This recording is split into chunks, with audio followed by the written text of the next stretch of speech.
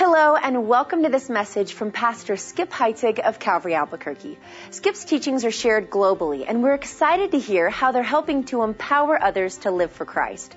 If this message brings you closer to Jesus, we'd like to know. Email us at mystory@calvaryabq.org. And if you'd like to support this ministry financially, you can give online securely at calvaryabq.org/giving. Jesus loves everyone and is compassionate towards all people, including those who struggle with addiction. As we continue the series, Jesus Loves People, we see that Jesus has a message for addicts and a plan to help them. And we can be a part of that plan. Mark your Bibles in Luke chapter 4 and Matthew chapter 11 as Skip begins the message, Jesus Loves Addicts. Luke chapter 4. And also, would you put a marker in Matthew chapter 11? Luke 4 and Matthew 11.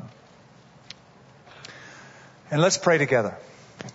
Father, we feel the need to calm our hearts, to focus our hearts, to ask for your help for us to concentrate. I always feel that need because we are in a very distracted generation, time of life, period in history where there are just so many things vying for our attention.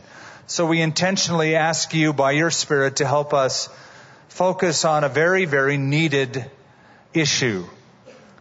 And then, Lord, as we segue into taking the Lord's Supper, your supper, communion together, we consider your redemptive purpose for us and are so grateful, so thankful that you chose us, that you've saved us. In Jesus' name, amen. My name is Davey. I'm an alcoholic. That's the title of a book that came out several years ago that dealt with teenage alcoholism. It featured a 15-year-old boy who was an alcoholic. He was addicted. He denied that he had a need until someone else in his life, another young girl named Maxine, was also an alcoholic and was experiencing convulsions because of her alcoholism. She wanted help. He did not want help. Again, these are kids who are dealing with the topic of teenage alcoholism. I want to talk to you today about addictions. Some of you might be thinking, why on earth would you want to talk about addictions from the pulpit in church? Well, for two reasons. First reason is because it's not talked about in church. Churches usually don't deal with the topic. They don't deal with the issue. Oh, they're good at marginalizing it and condemning certain behaviors, but not dealing with it. And a second reason is because sin is never private. It always affects other people.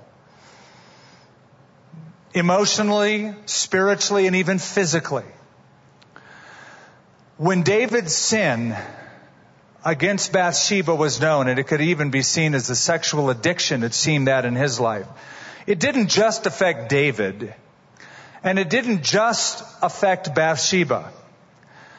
But the long tentacles of his sin reached further into the life of her husband Uriah, who lost his life because of it, into the life of Joab, David's general, who was jaded because of it, and even David's own children, who had that father doing that thing as a role model for them, which ruined a lot of their own future relationships. It's never, ever done privately. Albert Einstein was the one who said, insanity is doing the same thing over and over again and expecting a different result. And though he was talking about science, what if we were to apply what he said to life, to our life? What do you repeat over and over and over again, but you are expecting a different result? For some people, it's just one more drink. One more. Just one more. Then it's over. Then I'm done. Or one more hit. Or one more look at that stuff on the internet. Then I'm done. For others, it's just a few more dollars and no one will even know it's missing. For others, it's just one more shopping trip. And for still others, it's just one more binge meal. Addictions have different colors. They come in different flavors. But that repetitive, ongoing cycle doesn't stop. Now, you probably may already know this, but the word addiction is not found in your Bible. Unless, of course, you have the King James Bible, the old King James Bible. I'm reading the New King James. It's not found in my version. It's not found in any modern version, but it does appear once in the old King James Bible, but it'll surprise you to know that it's not mentioned in a negative sense, but in a positive sense. In 1 Corinthians 16, Paul writes about the household of Stephanas. They are addicted to the ministry, he said. Simply put, here's a family that is devoted to serving people. And he uses the term addicted. That's the only time you'll find it. In the old King James Version, in a good sense, not a bad sense. Now we know it today in a negative connotation. An addiction. Webster's dictionary defines an addiction as a surrender of oneself to something obsessively and habitually. But the idea of addiction shows up all over the place in the Bible. In other words, different words than the word addiction. One of those words is found in our text this morning. It's the word captive, or captives in the plural. Those who are held as prisoner by repetitive, ongoing behavior. They're held captive. Also, in 1 Corinthians, Paul says, all things are lawful for me, but I will not be mastered by any. That's another description of it. When something masters you and you keep doing it over and over and you seem to can't be able to stop. Addiction is always a present danger posed by our own nature. The Bible calls it the flesh. That's our our sinful nature. The Bible calls the flesh. So in Ephesians chapter 2, verse 3, Paul says, formerly we walked in the desires of our flesh, indulging those desires. 1 Peter chapter 2, verse 11. Abstain from fleshly desires which wage war against the soul. And in the book of James, he speaks about those who are carried away and seduced by the tempter, living under their desires. So what special word would Jesus Christ have for such people? What words of hope would Christ have for those who find themselves in addictive behavior? Moreover, what kind of role model would he have for us, the followers of Christ, and how to treat addicts? I want to begin with you in Luke chapter 4. I've asked you to turn to Luke chapter 4.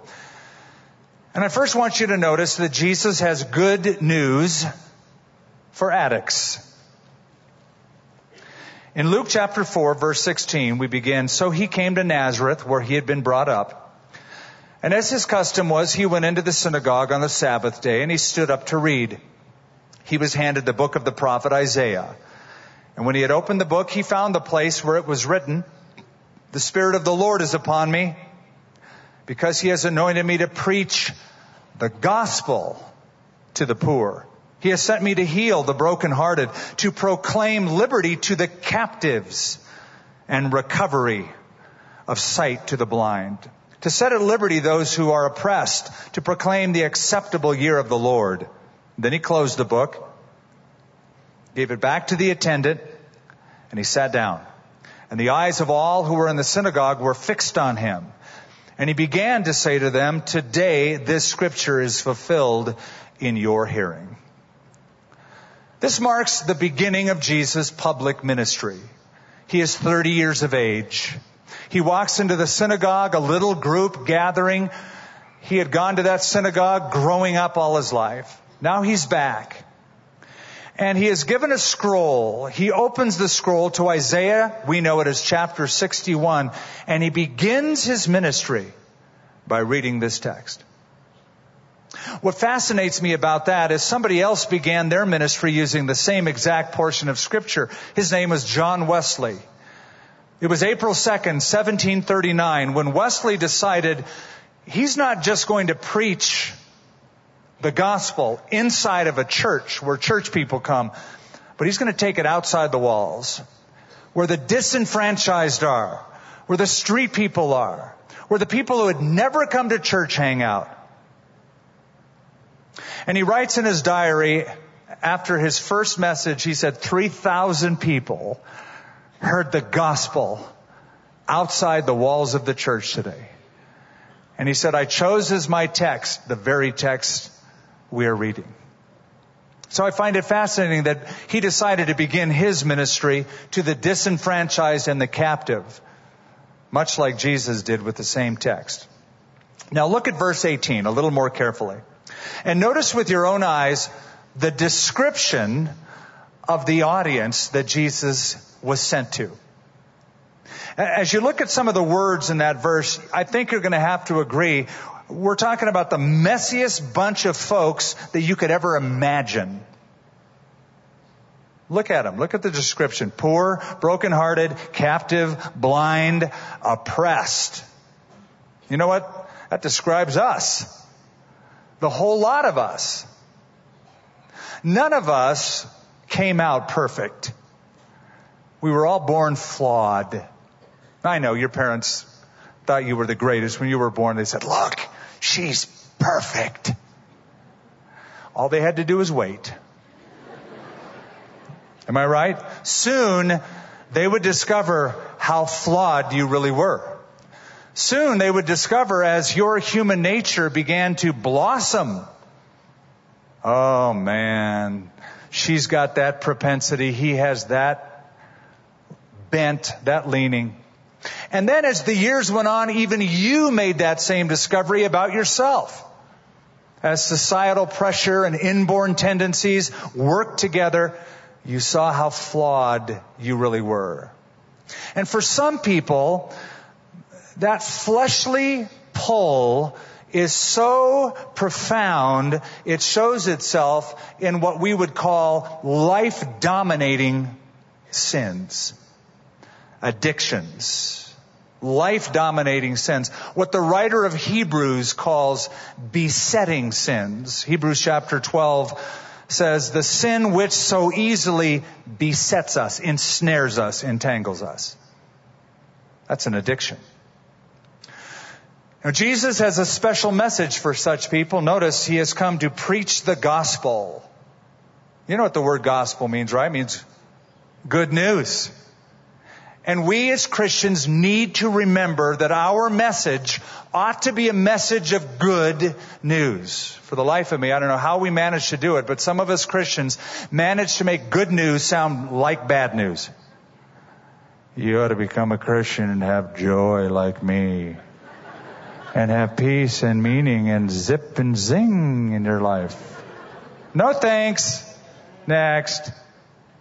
It's good news. And we need to give the gospel good news. Because, you see, the world has messages of bad news for these people. You were born this way. You'll never change. That identifies you and that defines you. And your addiction will always define you. We need to give them the good news. Good news is the gospel. What is the gospel, by the way? Well, the gospel, according to Paul in 1 Corinthians 15, is very simple. It's that message that Jesus came, that he died, that he was buried, and that he rose again from the dead, and that he did it for you. That's the gospel. Somebody asked Charles Spurgeon one time, could you take everything you believe in, or that Christians believe in, and sum it up in a few words? He said, I'll give you 4 words. Christ died for me. That's the gospel. That's the good news. He loves you. He has a plan for you.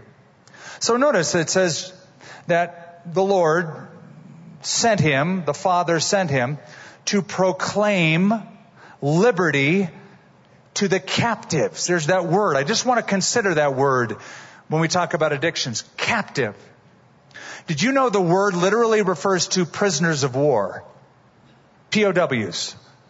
I have come to proclaim liberty to prisoners of war. Jesus has a special message to those who have been barraged by the enemy. Jesus has a special message for those who have been taken captive by Satan, who are in bondage of addiction. I was reading this week the testimony of an ex-addict named Gary. Here's his story in a nutshell. When he grew up, he said he was abused by his maternal grandmother. That would tweak anybody. By age 12, he was drinking alcohol. He became addicted to it. 12 years of age. By 16, he was already on drugs, became addicted. One day, as a teenager, as a mid to late teenager, he's in a car, and somebody in the car, I don't know exactly who it was, but spoke to him a message. He said, Gary, I don't know why I'm telling you this, but I feel like I need to tell you Jesus loves you. He goes, what? Jesus Christ loves you. Gary said, it irritated me, but that simple message was so profound. Jesus loves an addict. He said those words were a seed that began to break down my angry, hardened heart. So Jesus has good news for addicts. I've come to preach the good news. There's something else. Not only does he have good news for addicts, Jesus has a good plan for addicts. I draw you back to verse 18 of Luke chapter 4. I want you to notice, as you look at the text, the relationship between two phrases, because it's an important relationship. Notice he says that he has been anointed, he has been sent to proclaim liberty to the captives. See that phrase? But then notice a few phrases after that. To set at liberty those who are oppressed. To proclaim liberty, to set at liberty. To proclaim liberty is to preach, to herald, to make an announcement, to say something with your mouth. But to set at liberty is something vastly different. In other words, I'm going to do for you what I proclaimed. In other words, Jesus is saying, I don't just have a nice sermon for addicts. I have a great strategy for them. I have a plan. And my plan is to release them, to give them freedom from their addictions, to break the cycle that they're caught in. Now, how does he do that? How can he do that? How can God do that?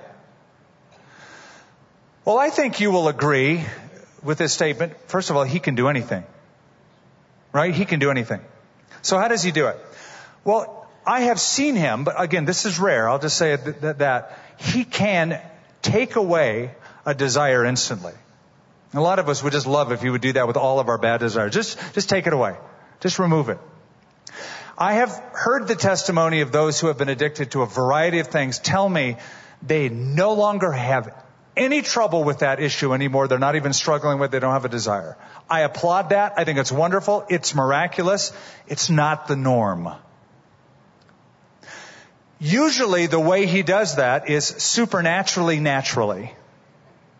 That is supernatural power that comes through natural processes. It's the principle of cooperation. If you're familiar with your Old Testament, you know this principle. God tells the children of Israel, go in and conquer the land. Take it over. I'm going to give the land to you. I'm going to deliver your enemies into your hand. Sounds easy, right? I'm going to do this. I'm going to do that. I'm going to deliver. I'm going to give. But he also says, you need boots on the ground. You need to take your sword out. You need to engage in battle. You need to march through the land. And as you cooperate with me, my power will give it to you and do it for you through a natural process. So I want to give you what I think is a healthy process that God empowers. From everything I've read and from those that I have spoken with who have in the past been addicted to a variety of substances, we need to take and isolate that addiction. So picture an addiction in front of you, however you want to picture it, whatever it is. And we need now to quarantine it. We need to isolate it. We need to draw a box around it. The box has 4 sides. The first side we're going to call accurate assessment. You need to make an accurate assessment of your addiction. In other words, don't underestimate your addiction. It's a big deal. This is where many people fail. It's not a big deal. I can stop anytime I want. They never do. It keeps going. The cycle continues. But they keep telling themselves, not a big deal. No, accurate assessment. Don't underestimate your addiction. An addiction is not a typical challenge that everybody goes through. It is the struggle of a lifetime. In fact, there will probably never be a greater challenge in your entire life than that particular challenge. All other problems will pale in comparison. Accurate assessment. One author who was once addicted wrote these words: early recovery is one big dramatic event. And your emotional cord is bouncing down the side of a mountain. It's an emotional roller coaster. The same phenomenon can be observed when someone tries to quit smoking. The smoker will notice that every time they try to quit smoking, all this drama pops up in their life. Why is this happening, they wonder? Why does all this drama suddenly show up every time they try to quit? He answers it. You have been fooled by your addiction. You have been fooled by your addiction. Withdrawal from nicotine or drugs or pornography or food turns up the intensity, he says, on your life. Turns up the emotional intensity. So an accurate assessment is the first side of that box. Let's draw a second side to quarantine addiction. We'll call this overwhelming force. Use overwhelming force. If you want to capture a base of your enemies, the best way to do it is by using overwhelming force. So if it takes 200 soldiers to take over an enemy base, bring 800. So there is no chance for failure. You will overwhelm the enemy with your force. You'll make sure that the job gets done. One alcoholic said that early on, he struggled with the idea that he was smarter than everybody else. He goes, yeah, I know there's people who are alcoholics, but I'm the smart one. You know, I don't need the same kind of help they do. Now, I found this to be typical. So he was telling himself things like this: I don't need a real long rehab, and I don't need to go to meetings that many times a week like other people do. And so he kept failing and failing and failing, and that cycle continued till somebody told him, a friend of his said, you don't need 3 weeks or 3 months, you need a year rehab. And he was so beat up by failure, he said, you're right. And he went and he did it, and he said it was the best thing I ever did. Overwhelming force. I talked to a friend this week, a friend of mine who struggled for years with addictions to heroin and other substances. And as I was telling him, you know, what I have found and what I was going to say, he goes, yep. He goes, Skip, this is what I learned. You got to change your playground and your playmates. You need to get as many people around you as you can on a new playground that are the right kind of people to hold you accountable and to help you through this overwhelming force. Now let's draw a third line on this box. 0 tolerance. 0 tolerance. You see, recovery is pass or fail. Everything else in life will depend on your sobriety. Relationships will depend on it. Your viability will depend on it. Your effectiveness will depend on it. And so, if this is an issue, You need to make an agreement within yourself that says, I can never use again. I can never take another drink. I can never watch that stuff ever again, no matter what. Zero tolerance. The problem with that is, if you have an addictive personality, you've said that 1,000 times already. And gone back and back and back and back and back. But that principle, along with the first two principles, all working together, will be of great strength and value and help. And now let's close this box in and quarantine it completely. The fourth side of that box, we will call highest power. Highest power. If you are familiar at all with the language of recovery, you have heard the term higher power. They say, well, you need a higher power in this. And it's very sort of innocuous and nondescript. Just sort of pick a higher power and trust in it. No. You need the highest power. And that comes only through one source, and that is the Lord Jesus Christ. And as the addict learns of the love of Christ, and as the addict learns of the power of the Holy Spirit, and as the addict is surrounded with and interacts with healthy believers, they will discover a whole new life. You see, effectiveness in recovery is more than just saying no to the menace. It's saying yes to the maker. It's the highest power.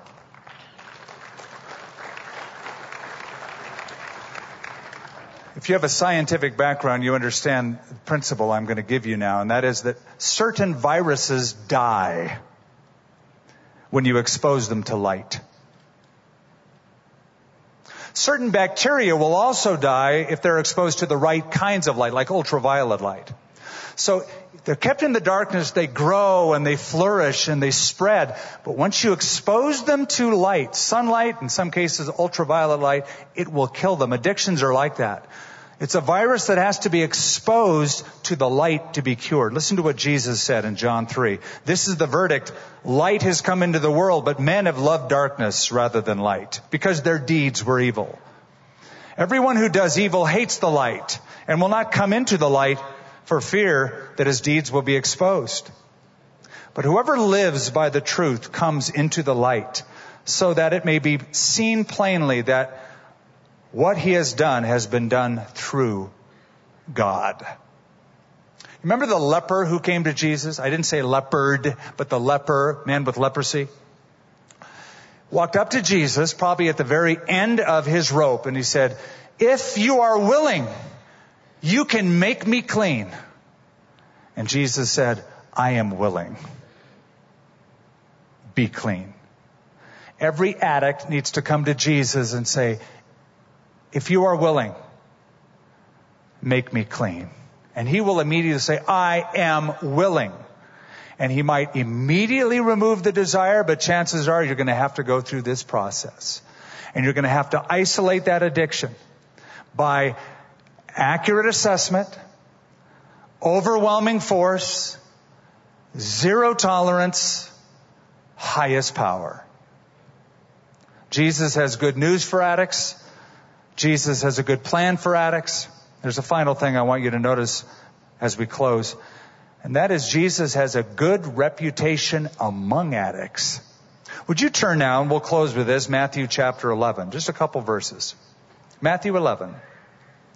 You know, I've discovered over the years in talking to people who have struggled with addictions of various sorts, that even those who are really down and out, they're okay with Jesus. Now, some aren't, but for the most part, they just understand that Jesus is this compelling, loving figure, and they're drawn to him. They may not be too crazy about churches or church people. In fact, usually they aren't because of their past experiences with such. But when it comes to the person of Jesus, Jesus has a reputation now as he did then. And I want you to notice it. Jesus is speaking here in Matthew 11:16 to his detractors. Matthew 11:16, but to what shall I liken this generation? It's like children sitting in the marketplace and calling to their companions and saying, we played the flute for you and you did not dance. We mourned to you and you did not lament. For John, Jesus says, that's John the Baptist, came neither drinking or eating, and they say that he has a demon. The Son of Man came eating and drinking. That's Jesus. And they say, look, a glutton and a winebibber. You know what a winebibber is, right? It's a lush. It's an alcoholic. Can you imagine saying that of Jesus? This guy eats too much and he drinks too much. Notice the next phrase.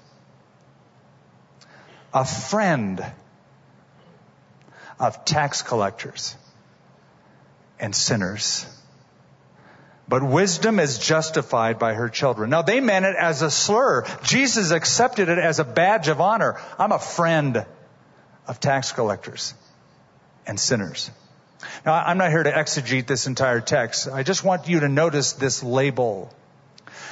Because by this time, Jesus has already called a notorious tax collector named Matthew.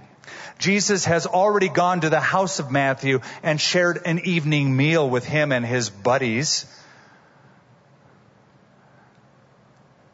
And according to one commentator, John MacArthur, he said at that meeting, that would include robbers, murderers, drunkards, and prostitutes.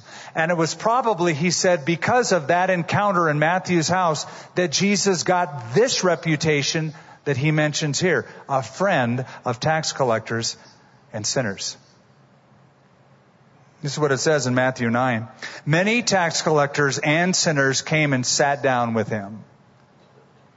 Luke 15:1. Tax collectors and notorious sinners often came to listen to Jesus teach. And then there's the story of Zacchaeus in Jericho. Remember Zacchaeus, a short guy who climbed up the tree so he could see Jesus? And Jesus saw him and said, get down, let's go to your house and eat lunch. And they hung out together. That's a paraphrase, by the way, of that text. And the crowd was not excited about that. The Bible says the crowds were upset, saying, he has gone to be a guest of a notorious sinner. You got to understand that most religious Jews would never, ever conceive of socializing with that group of people. But Jesus would, and Jesus did.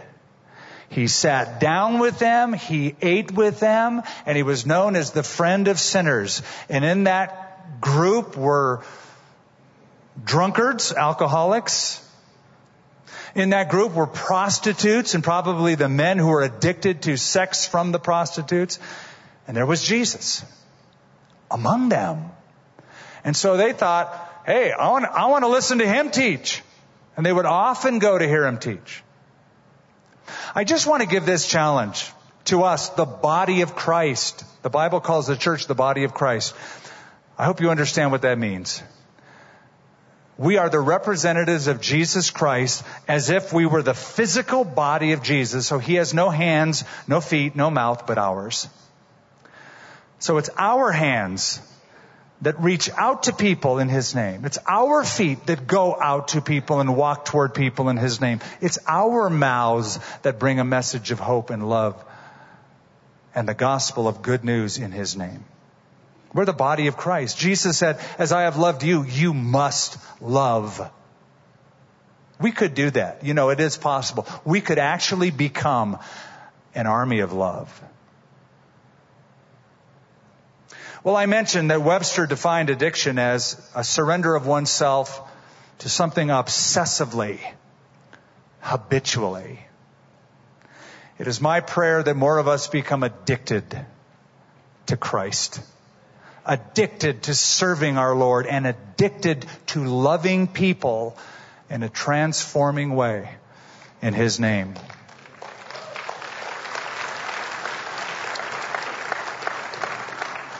Well, Jesus began his ministry with the text we started out with.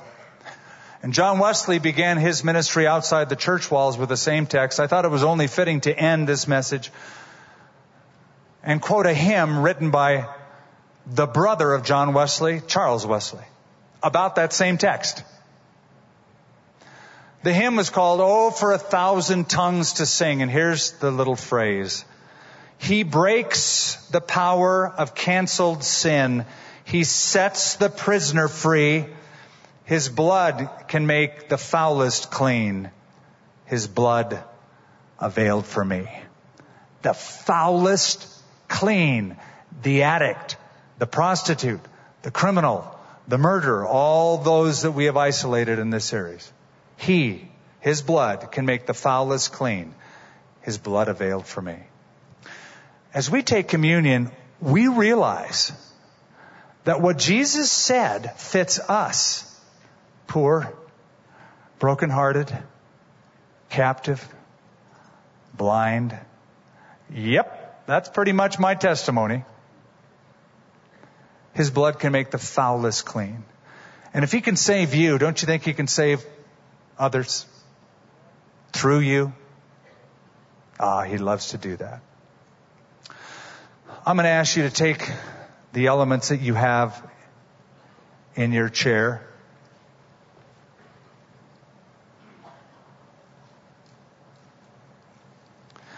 And the first one is a peel top.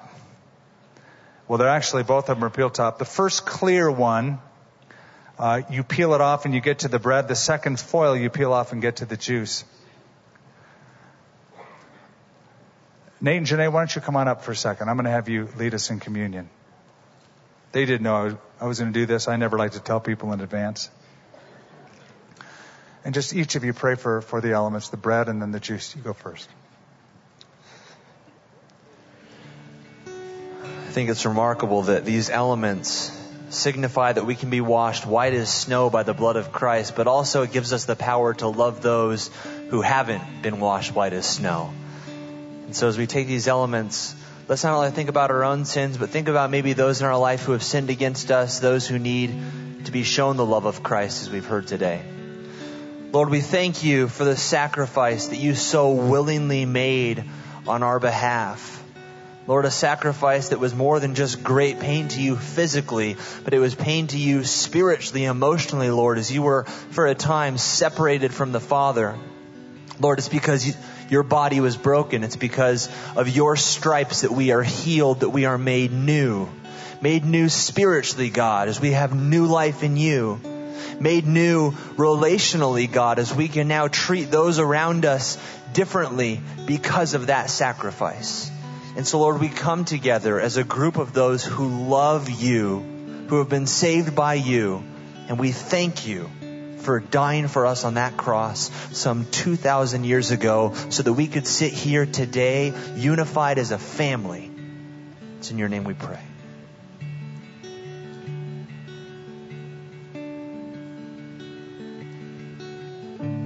And Lord, we come before you and we just thank you for the blood that was shed, God, for the blood that covers our sins, Lord. We remember the blood that was shed. We remember your sacrifice, and we also remember the sins that we were captured by, the habitual sins that we were caught up in. Lord, we remember knowing all that you washed over, Lord, all that you made new. And we just thank you so much for washing over us and making us new and loving us despite our filth. Now take the juice.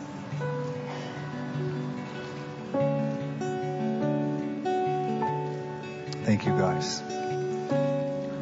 Let's all stand together. Such an honor, such a privilege to share the Lord's Supper with you. I love this fellowship. I love this body. And I love that it doesn't matter who we are, what we've done, what our backgrounds. We're family because of what Jesus did for us. Any addiction can turn into sin and begin to enslave. Jesus Christ has the power to set us free if we surrender our lives to Him. How has Jesus set you free from the grip of sin? Let us know. Email mystory@calvaryabq.org. And just a reminder, you can give financially to this work at calvaryabq.org/giving. Thank you for joining us for this teaching from Skip Heitzig of Calvary Albuquerque.